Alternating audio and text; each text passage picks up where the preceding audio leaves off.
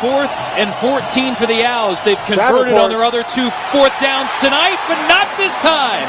Davenport delivers again. Place hard in another. Please pardon my brother. He's just angry at shoes who don't have your heart in your raps and got too comfy. Cause we still hungry. Young money got them munchies faded. Oh yeah, I'm faded. They telling lies about me. Oh yeah, I must have made it. Rikers Island on this flow.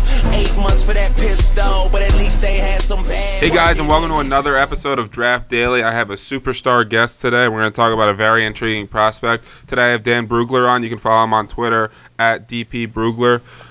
He is the senior NFL draft analyst for NFL Draft Scout. He just dropped an amazing draft guide that is something you should definitely check out. And we're going to talk about Marcus Davenport, the edge rusher from UTSA today. Dane, how are we doing today? I'm doing well. Thanks for having me, Elliot. Listen, man, the pleasure is all mine. So just a quick background in terms of Marcus Davenport as an athlete. We're talking about a guy that's 6'5" 3/4", 264 pounds, 80-inch wingspan, 33 and 3/8 arms.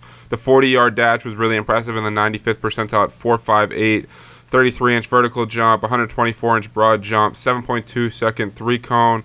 And this past year, he had 17.5 tackles for loss with 8.5 sacks and 55 tackles overall, 4 passes deflected, 3 forced fumbles. I mean, a productive guy that showed up real well at the combine. When you watch Marcus Davenport, I know you're pretty high on him. What gets you excited about his game? What are some of the strengths you really like about his game? Well, he looks exactly how you want a defensive end to look. And I think not only does he look the part, but he plays the part. As strong as he looks, suited up, he plays that strong as well. He likes to use his hands, likes to, he's not just a speed guy who wants to go around the corner. He'll try to go through blockers, put them on skates, create that, convert those first 2 steps into moving the blockers. But he's also a coordinated guy where he can play in space. If he wants to use a speed rush, he can do that. He's very nimble for a player that size, very loose in his joints, in his hips.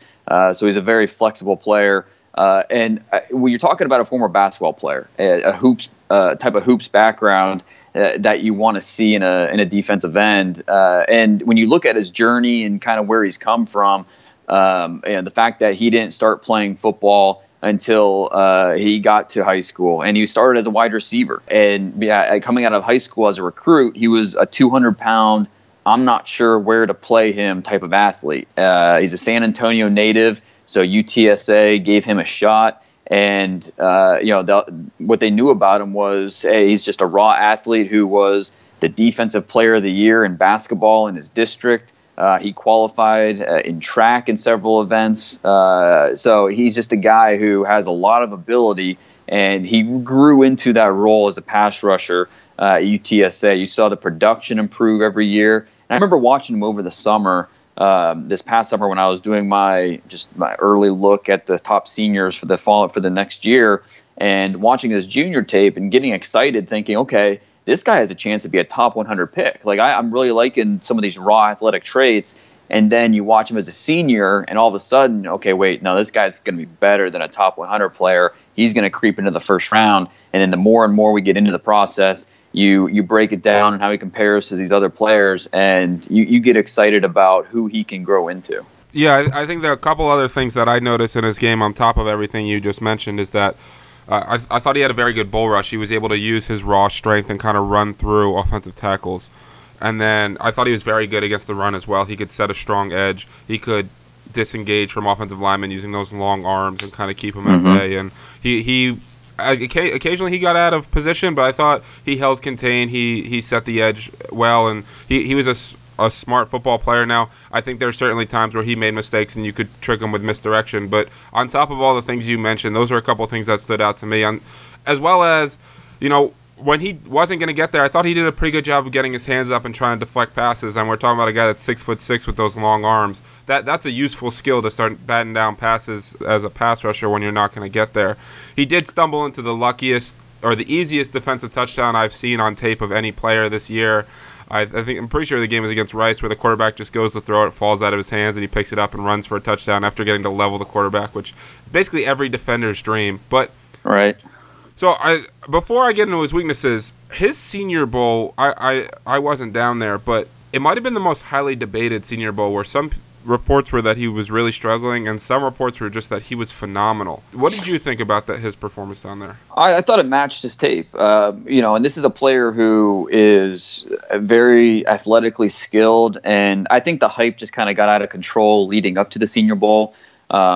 People saying he was, by far the best player there, and different things like that. And so I think the expectations got a little bit out of whack because, again, we're talking about a very talented player who's still putting things together. And this is kind of go into the weaknesses of Marcus Davenport is, as skilled as he is, as much talent as he has, he's still patching things together, trying to use all the skills that he has, that skill set, and mold it into an efficient pass rush. And that's something that you don't see all the time. His hand usage, he'll look to use a rip move. He'll try to incorporate his hands, but it's undeveloped at this point. And so he'll flash at times, but for the most part, he's still putting those pieces together, how to best use all those gifts. You see the swim move, you see the spin move, a little predictable. So NFL blockers will be able to pick up on that.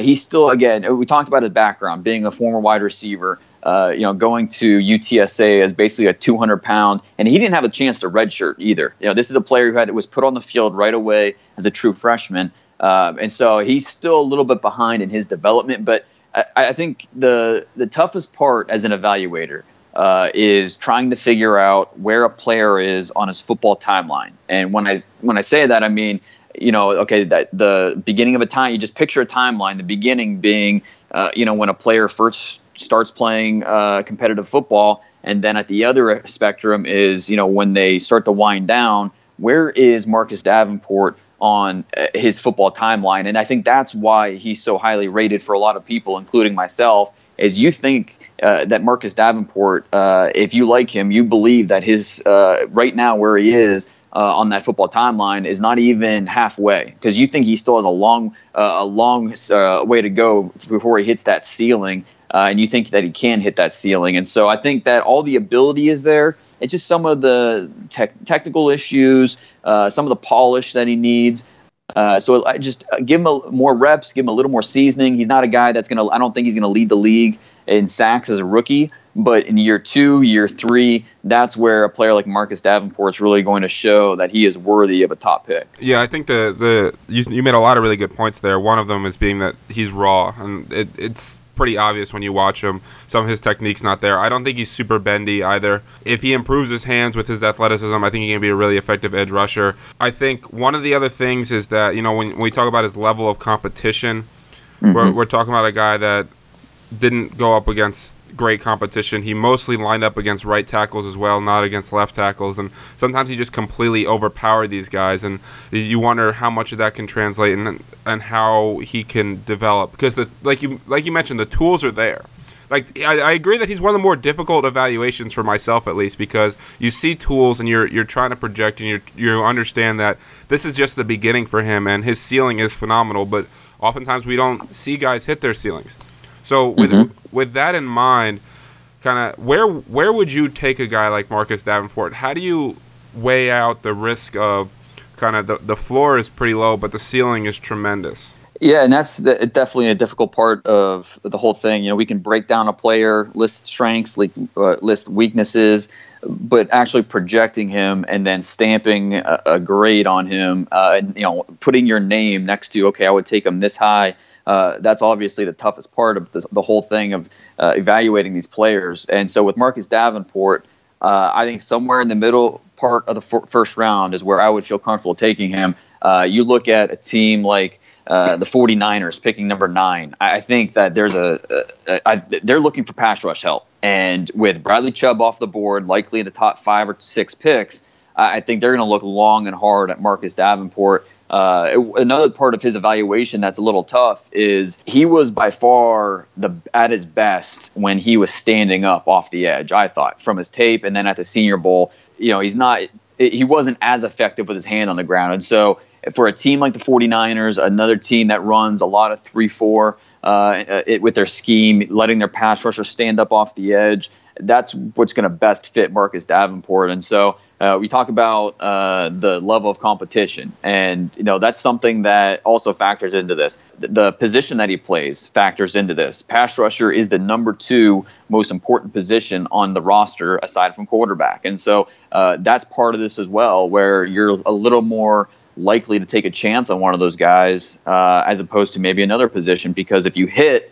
well, then you're gonna hit high and you're gonna hit really well. And for a player, go over the past 10 years or so, there have been plenty of pass rushers from lower levels. You can go back to DeMarcus Ware coming out of Troy, not going up against the elite tackles of the SEC or other big conferences. So I think we've seen it in the past where big time players from lower conferences at the pass rush position will go high, and I think Marcus Davenport's going to be in that mix where 9 to 49ers, that might be the highest he might go, but I'd be surprised if he didn't go somewhere in the top 20 picks. Yeah, it seems like that's kind of where the consensus is on him. I'm a little bit lower. I have a late first, early 2 on him because of some of the risk that's there. And I think your point about lower-end pass rushers is really important, that you certainly can have success with those guys.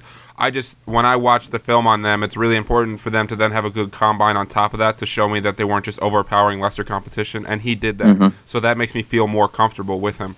When you watch his game, is there someone that he reminds you of?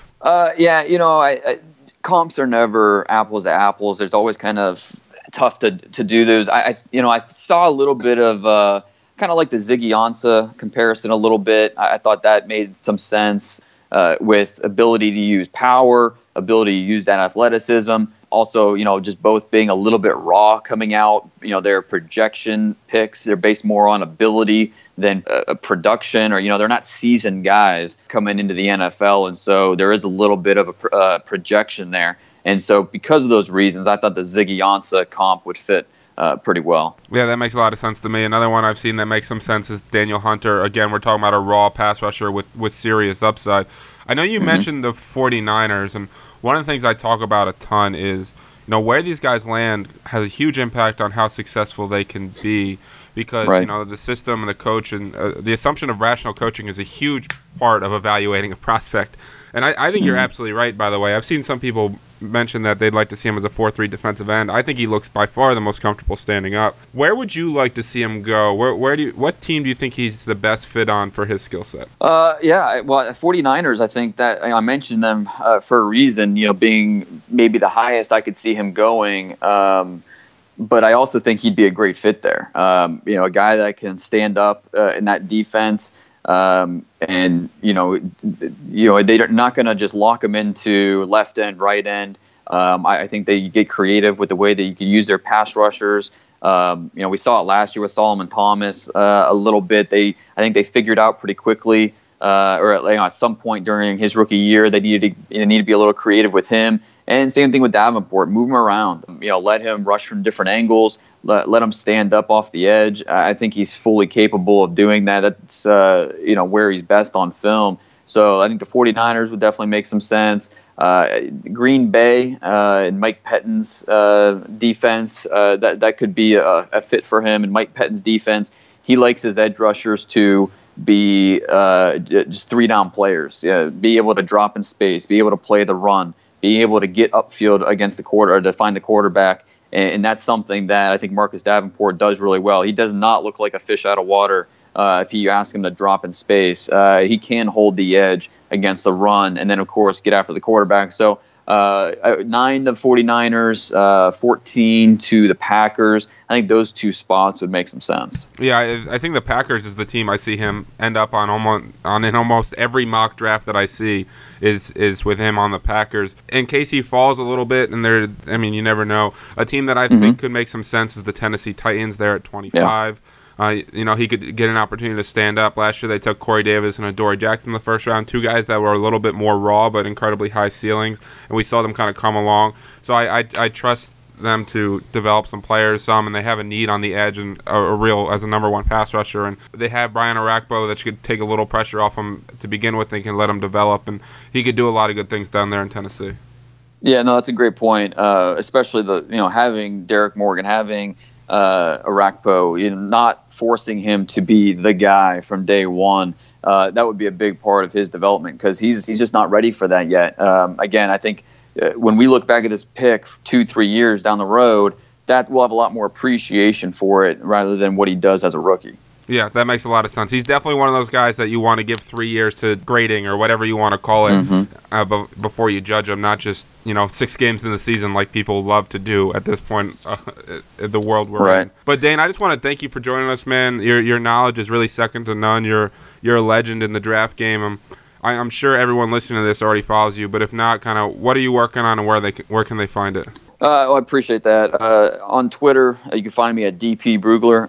My draft guide just came out this week. If anyone's interested in the NFL draft, I promise you will not be disappointed by my draft guide. And what I do is I basically create something that I would buy. And something that has more details than you could possibly want in a draft guide. So full background information, all the pro day and combine stats, and then of course the full evaluation, strengths, weaknesses, projections, what I see for the player. You want to know how many games he started as a freshman? That's in there, all that. So if you're interested in the NFL draft, I promise you will not be disappointed by it. Just check out my Twitter. I've got the link pinned at the top of my timeline.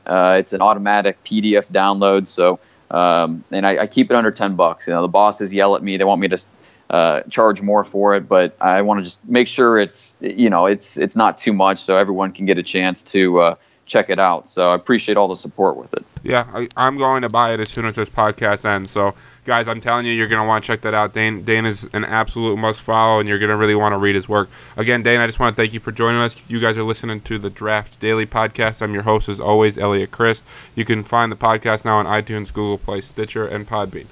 As always, we really appreciate listening. Thank you.